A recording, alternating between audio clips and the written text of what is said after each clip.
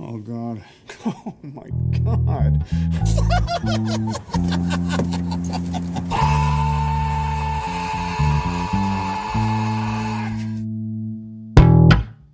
It's the normal casual conversation that we always have, but like it'd be weird if we actually just started with welcome to Cage Match. Hello and welcome to Cage Match, a roundabout way of meeting Nicolas Cage, where we take 64 Nicolas Cage movies, pit them up head to head, and decide the best, cagiest, most watchable Cage movie of all time. Yeah, we can't just start with Peter.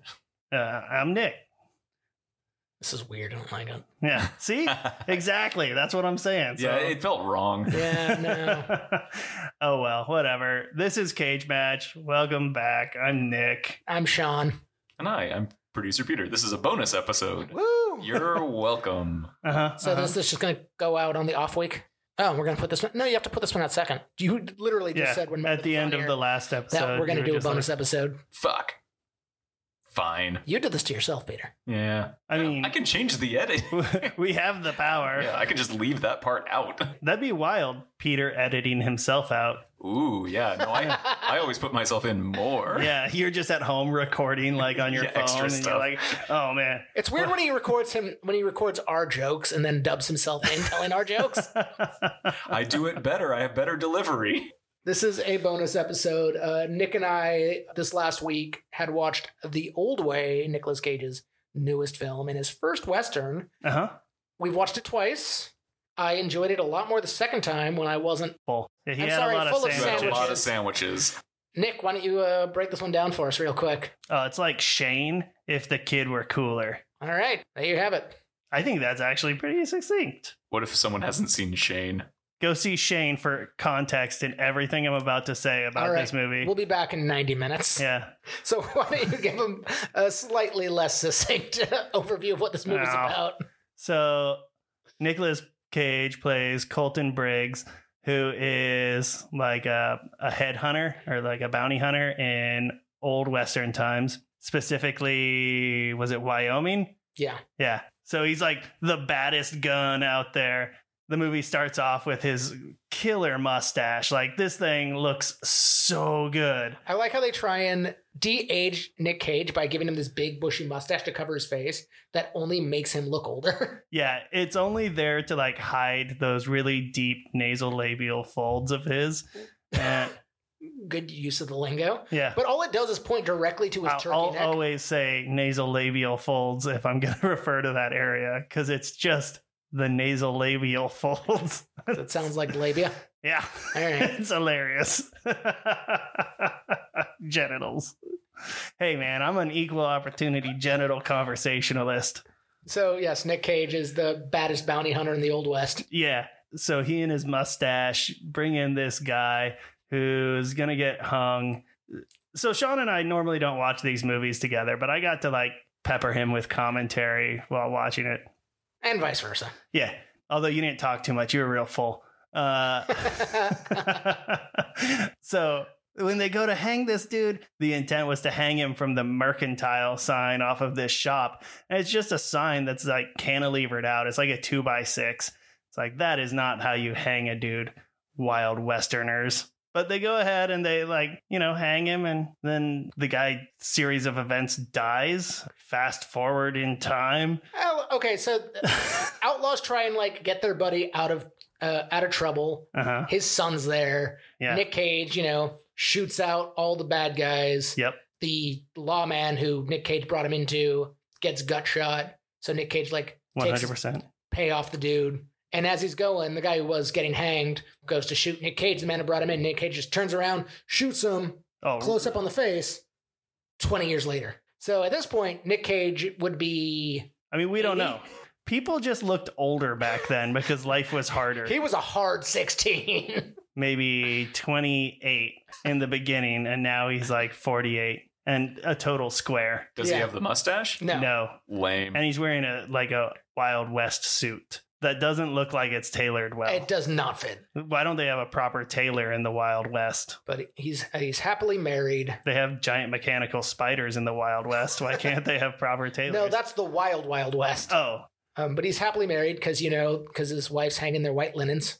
Mm-hmm. And they've got a daughter that he doesn't quite get on with. he does not get on with humans well. It's kind of established later in the movie. Like, he just doesn't emote. He has no emotional connection to people or things and stuff. His wife's like, you have to walk your daughter to school. Your daddy's going to walk you to school. And they're both like, but why? And they start walking and we get like jaunty music, which is really setting us up for like a father-daughter comedy. Which this movie kind of just is. Yes. It's a father-daughter comedy with vengeance and shooting. We go through this prolonged scene of them like kind of sniping back and forth at each other and just arguing about how things should be done. He owns the mercantile store in this new town they're living in. Yeah, not very creative. Like the last job he did, the owner of the mercantile store was there, and now he's the mercantile store. Good content. He gets a customer comes in who tells him this really prolonged story about shit apples. About shit apples. And this gets to my biggest... Elaborate. Well, this guy comes in and he's all like, well, every year my mama makes a pie for the church bake sale or potluck or whatever. Wouldn't you know, she got her apples from old Mr. Johnson. Like, that tree grew right next to the outhouse. And I tell you, I think the shit from the outhouse got down into the roots and made the apples taste like shit. And wouldn't you know it, the pie tasted like shit. So this year, she doesn't want to do a pie. She's going to bake a cake. And meanwhile, it keeps cutting back to Nicolas Cage. Like, it's just like face and face. Yeah. Sean insists that they were never in the same Nick Cage was on set for maybe 7 days. Because every scene with him is just cuts to him reacting intently to things. But it's just the way, like, he hates having to interact with other people. Like, his character just hates socializing with people. He has no social empathy. But... he just like gets angrier and angrier every time they cut back to him throughout this story. Like, he's just pissed that anybody would talk to him instead of just tell him what they want. So he like gets to the end of this guy's story and Cage is just like angry and he's sitting there and he's just like, is there something you wanted? And the guy's like, oh, some flour.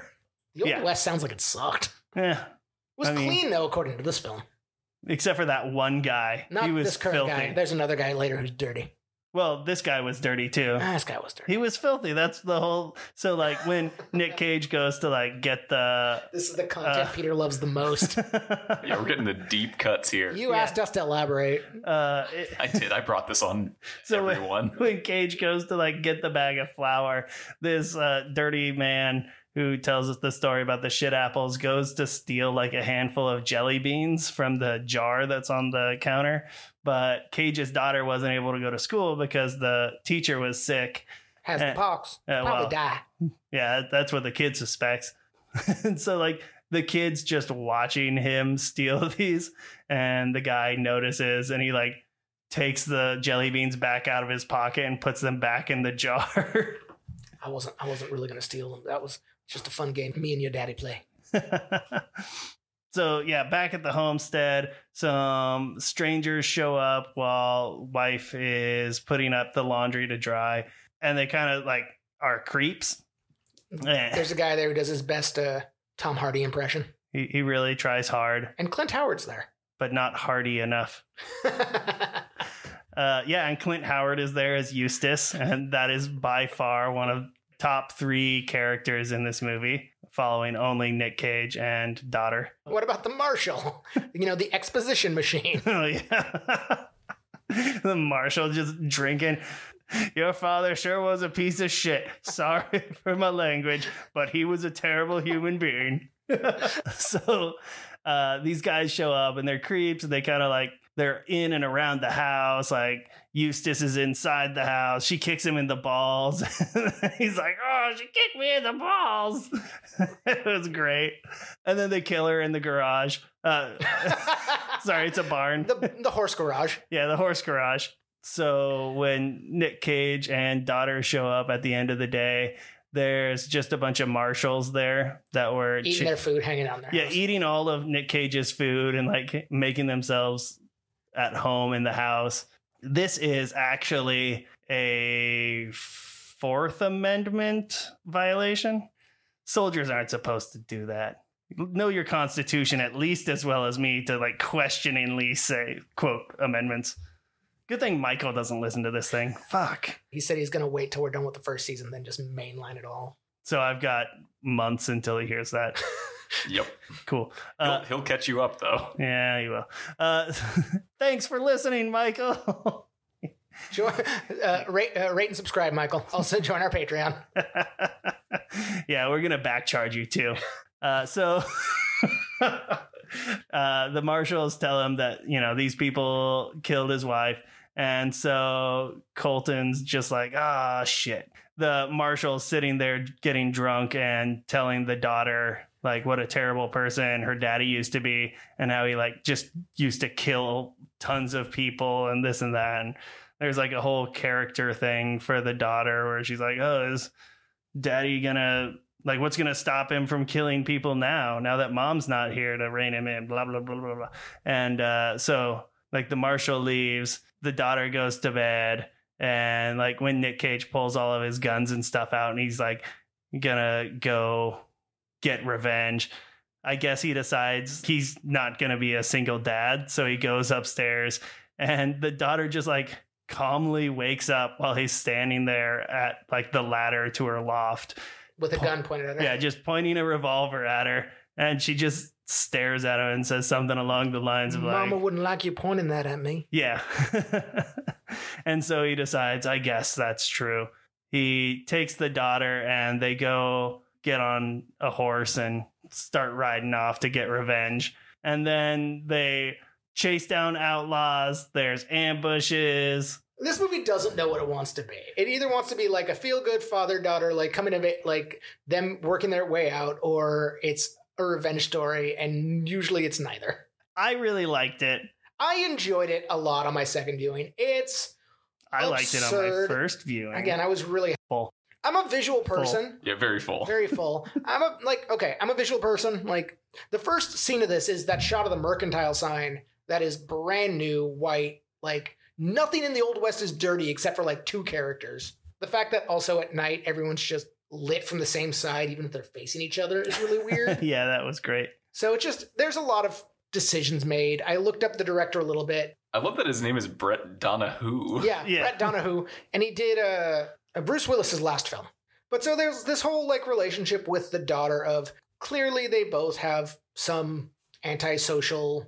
That in and of itself could make an interesting movie set in the Old West. It is not something we're ever going to return to. Except for one amazing scene, which do you want to describe this one amazing scene, Nick? Yeah, sure. The marshals got ambushed by the outlaws, and there was one guy who was going to go back to town to get help for the people who were, shot and stuff. And Nick Cage and daughter are there, and they see this horse coming, and they're like, well, we need a second horse because we'll never catch up with just one horse. So we're going to set an ambush where the daughter is going to like distract him and Nick Cage will take the horse. So she was like, well, what am I going to do? He's like, I don't know, cry or something. And they establish like she doesn't know how to cry.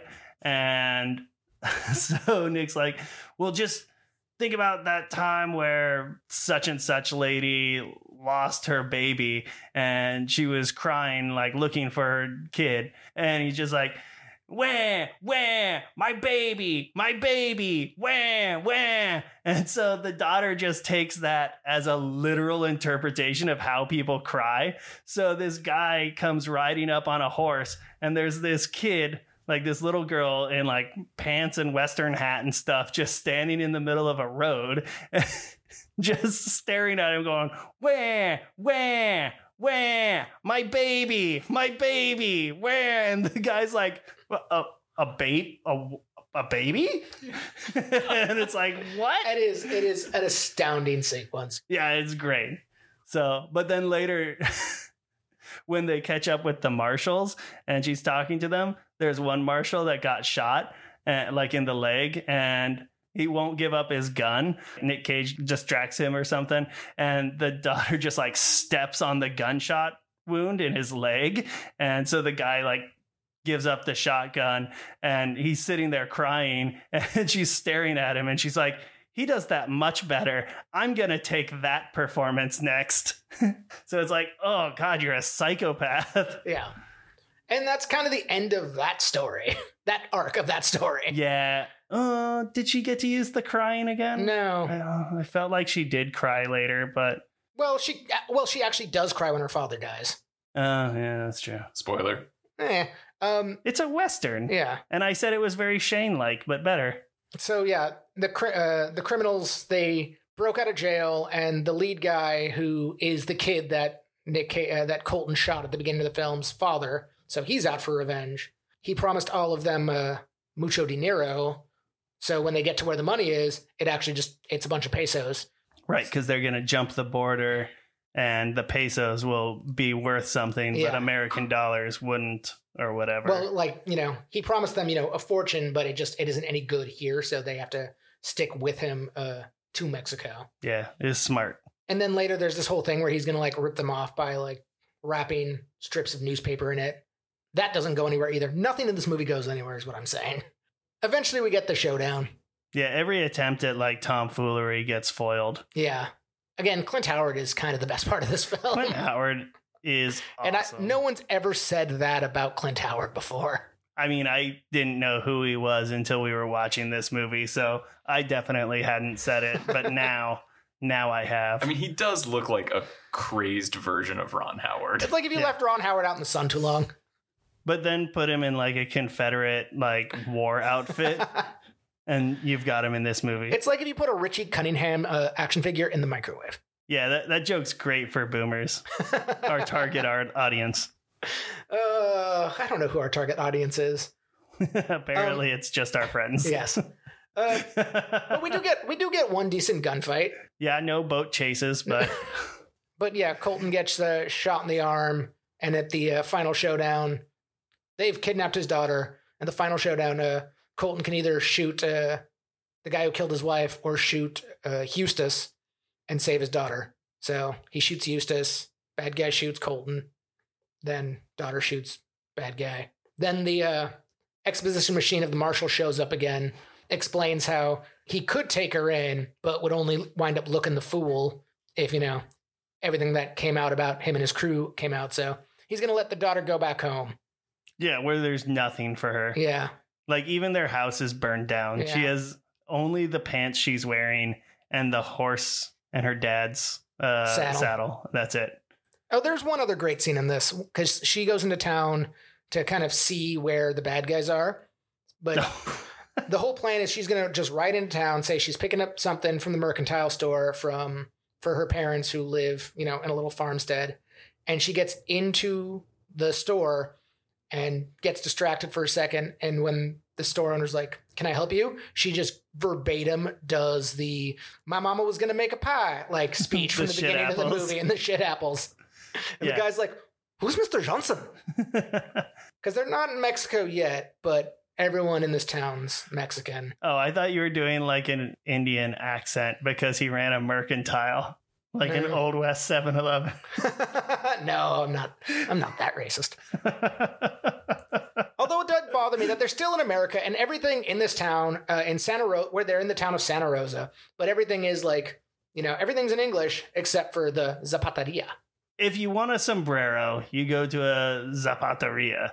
If you zapateria is a shoe store. Not where I'm from. Zapato means shoe. Look. You can take your fucking melanin and, I don't know, like put it in a shadow box and cherish it, or for all I care. I'm sorry, I don't know Spanish well. I don't either. I know zapateria apparently. Yeah. Yeah, so this movie is definitely, it's a laugh. I wouldn't say don't watch it. No, definitely watch it. It's a great fucking movie. It's a lot of fun. Don't pay $25 for it. How many Clint Howards out of 10 do you rank it? Ooh, 9.5 Clint Howards out of 10. Pretty good. Which half? Bottom. The non-talky half. The part that got kicked earlier. 9 Clint Howards and 1 Clint Howard's genitalia.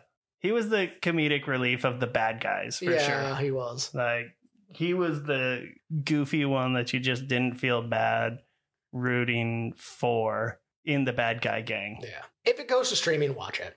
Yeah, right now it's on Apple TV and it's $19 to rent. So, make your own decisions about that. Thank you all for listening to this bonus episode. If you are interested in rating, reviewing, or subscribing, it helps us out a lot. We are available to heckle on Reddit at Cage Match Pod. And if you are interested in being a patron, you can support us on patreon.com/cagematch. Well, anything else to say on it? Where, my baby. That's about it.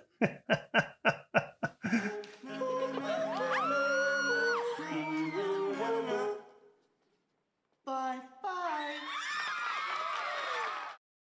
There's at one point in the film, Clint Howard just goes, "I'm out of here," and walks off stage left. And I'm like, I hope that was him quitting the movie. Just his last scene. Yeah. I'm out of here.